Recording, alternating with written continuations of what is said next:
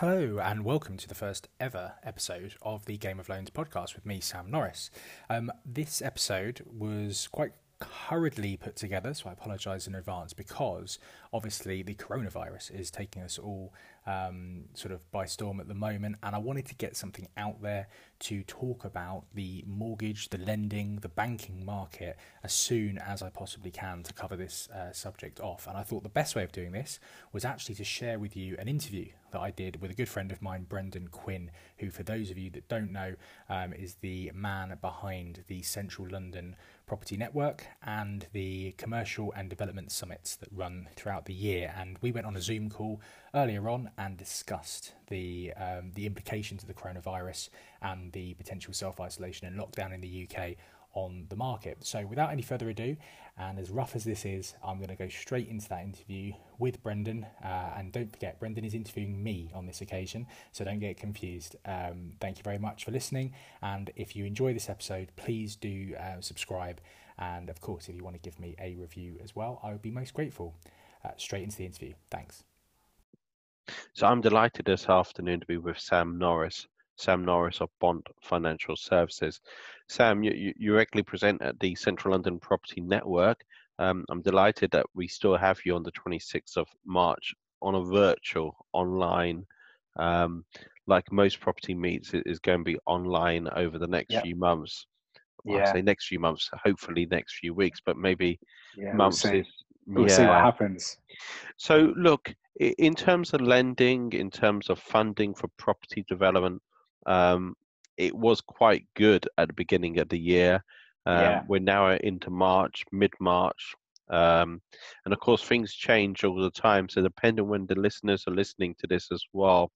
So this is 17th of March, and who knows what it's going to be like in April, May, or even at the end of the weekend. But do you just want to explain, Sam, a little bit about yourself first of all, and then we go into finance?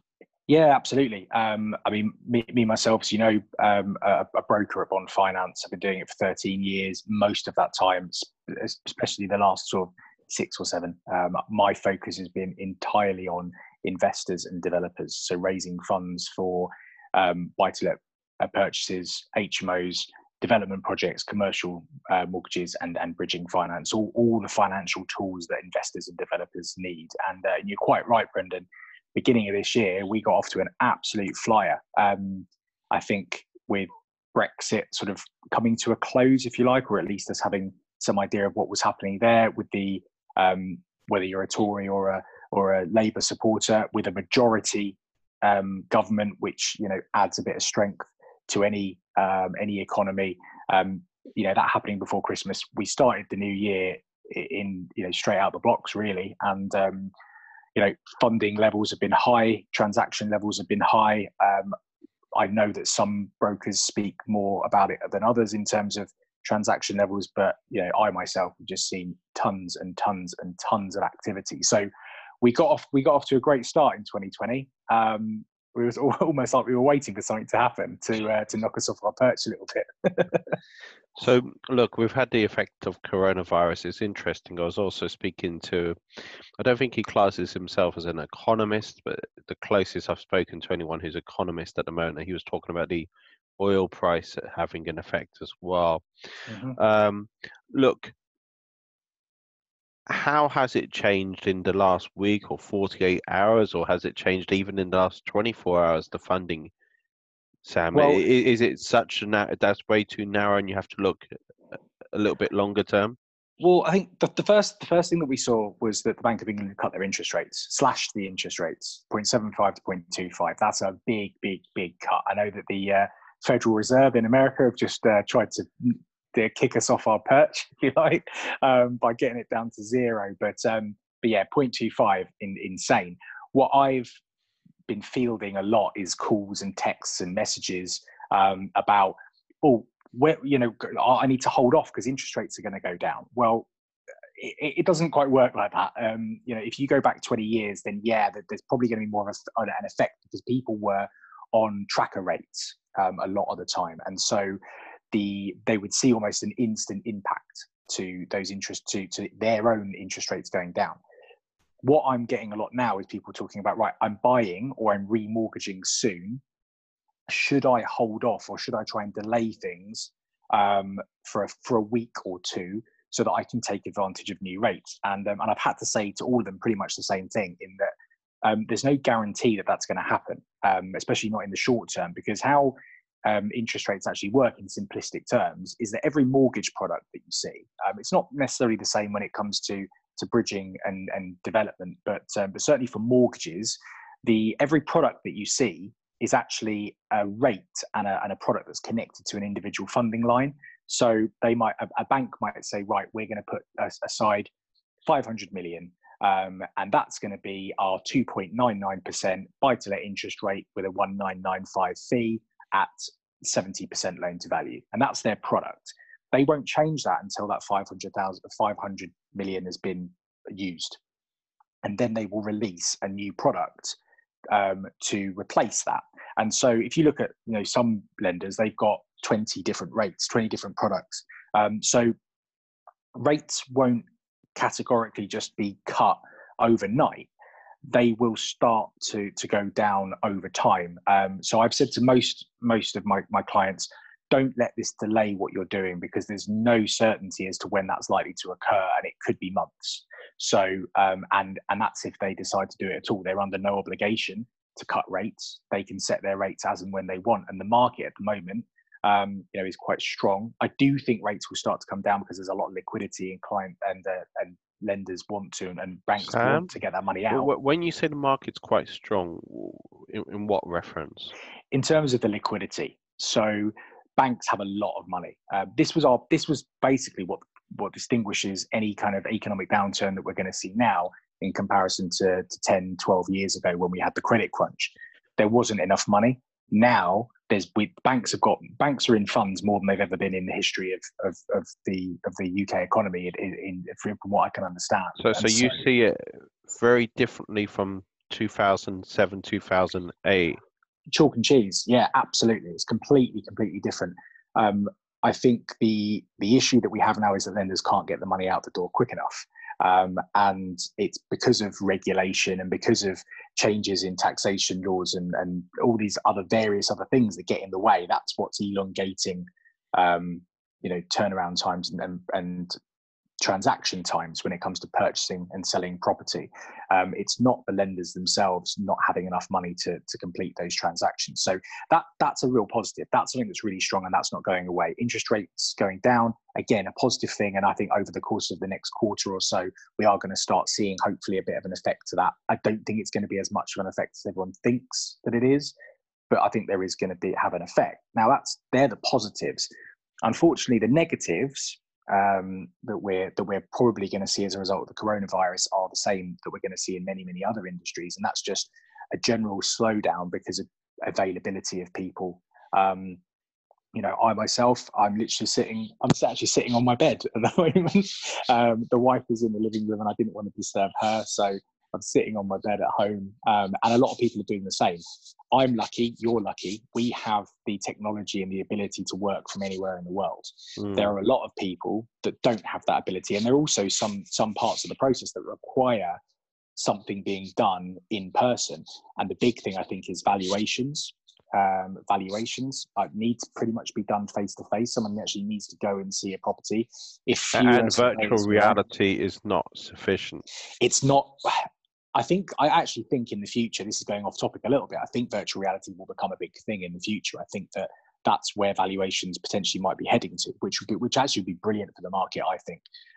However, at the moment we're not there. We do require for 90% of property purchase and selling transactions in the UK for a physical human being to be there. And if surveyors are sorry about that. Just disappear for 2 seconds. If the market, if surveyors are being forced to self-isolate and being at home, then they physically can't go around the properties. That is a really good point about surveyors. So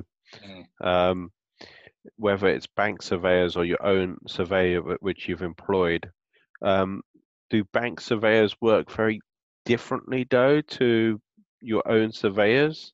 They generally use the same types of companies. Most mortgage lenders will use eServe, Connells, Allied, these kinds of people anyway, which tend to be panel surveyors, or we're seeing the VAS panel being used a lot now. They're still going to be, they're not going to change the way in which they work, and it's not really going to be too much difference, I think, between the people that we've got. If you went yourself to a local surveyor to going and getting one done through a lender's panel of surveyors, it's still the same issue that we've got. It's just lack of people that are available, and we're seeing that as well with lenders. That's one of the first things I started to see was I was having a discussion with two bridging lenders today that usually they're really, really quick at coming back to me on stuff, and one of them I've not been able to get in touch with since yesterday morning. And when I did finally get in touch with them this afternoon, they just said, we are working on a skeleton staff. We've got a lot of people self-isolating, so a lot of people at home, but we are not, as an organisation, set up for people to be able to work from home. And so they're actually losing staff rather than staff being reallocated. I've had lots of emails from other lenders saying we are working on making sure that our staff can work from home, especially people like business development managers and things like that. They are able to work all over the place, but it's those back office people that are absolutely fundamental to the speed of these sorts of transactions, whether it be a mortgage lender, bridging lender, development lender, whatever. It's those people, those underwriters, the admin staff, the processing staff, the case managers. These are the people that are the unsung heroes a lot of the time of these transactions. And unfortunately, most lenders aren't set up for those people to be able to work outside of the office environment. Sam, I'm not sure you can like me saying this, but I will say it. So to me, it feels like it's a cash market. It is. Yeah, there's money. There's lots of money about. But when I say cash market, it's for the people who've actually got cash, not getting lending. Absolutely. I mean, look, at any point, there are pros and cons to buying with cash over borrowing. Obviously, from my perspective, and I like to think that I'm quite fair, if I think that somebody is better off buying something with cash, I'll always advise them of that. I'd rather have longevity with my clients than trying to be transactional. And a quick win is often not the way to give rise to that kind of relationship. But you are right. Maybe more than others, this might be a good cash market. If you can complete on transactions quickly through cash, then that can be something you can do. And then maybe once the lending market improves again or gets a bit quicker, funds could be raised post purchase. But then of course that's got its own issues as well. But I think the thing is with sometimes with buying cash is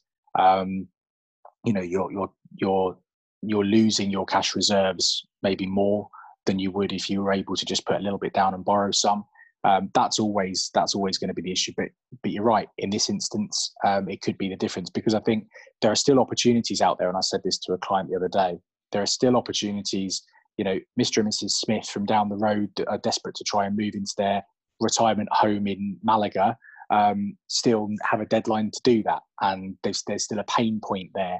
Somebody that's 6 months behind on their mortgage payments, that happened before coronavirus came along. So they've still got a pain point there that someone needs to go and solve for them. So these pain points are still there, and if it's harder to get the lending because of the processing time or the unavailability of valuers, then that might give the opportunity for those that have got the cash reserves. Sam, look, maybe when we can catch up in person, we can go through this in a bit more detail. I'm just thinking so many opportunities in prop tech for surveyors out there, or maybe not surveyors, but using property technology. I don't want to upset surveyors either, because I've got. Oh, I upset surveyors on a daily basis. Don't worry about it. but possibly when we have things like coronavirus, you can see why prop tech comes in so importantly into the equation as well. Look, we're going to have you joining us on the 20th of this month as well, which is in just a few days, on Friday morning, 9 a.m. Wasn't my decision to have it so early in the morning. Jack asked to do it at 9 a.m.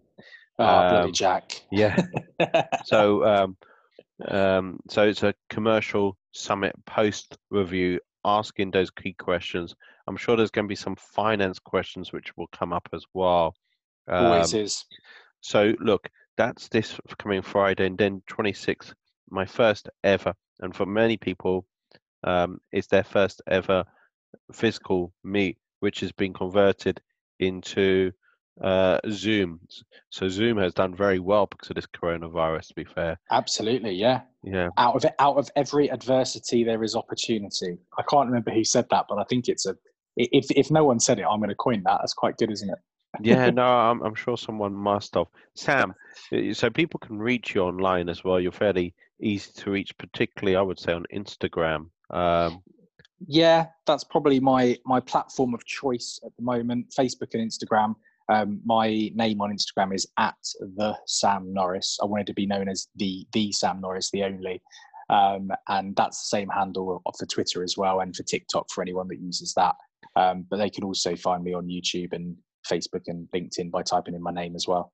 So a little bit of a tricky final question. It's not that hard, and it may be just hard to answer. So you said one of the major challenges is surveyors at the moment.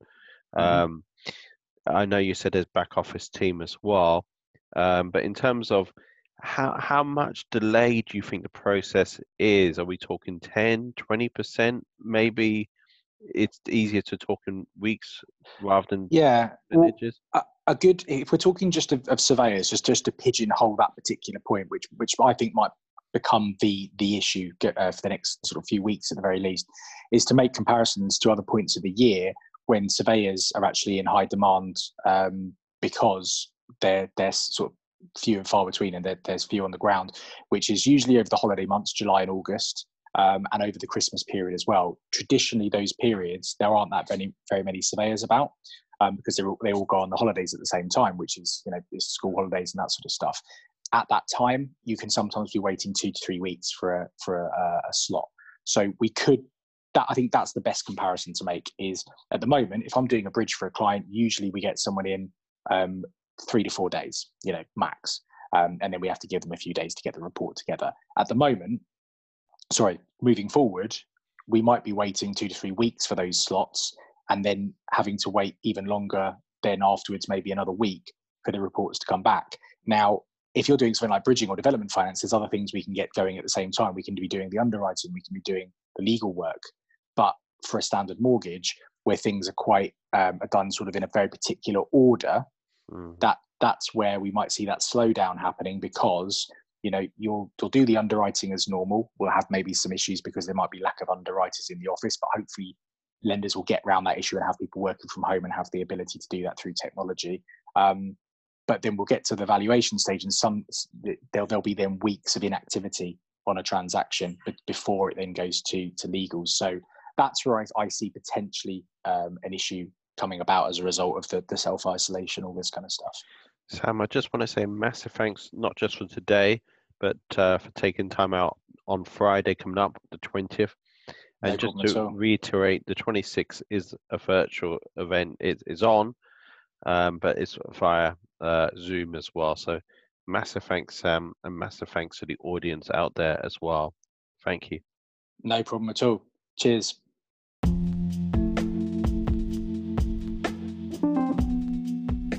So that's it. Thanks very much for listening, guys, and if you enjoyed this episode and you know someone else that might, please firstly subscribe to my podcast, and if you would, I would love it if you could give me a 5-star review. And of course, if there is someone else that you think might enjoy this or any other of the podcasts, please do share this with your communities on social media and tag me in it, and I'll be eternally grateful. Thanks very much, guys, and I will catch you on the next episode.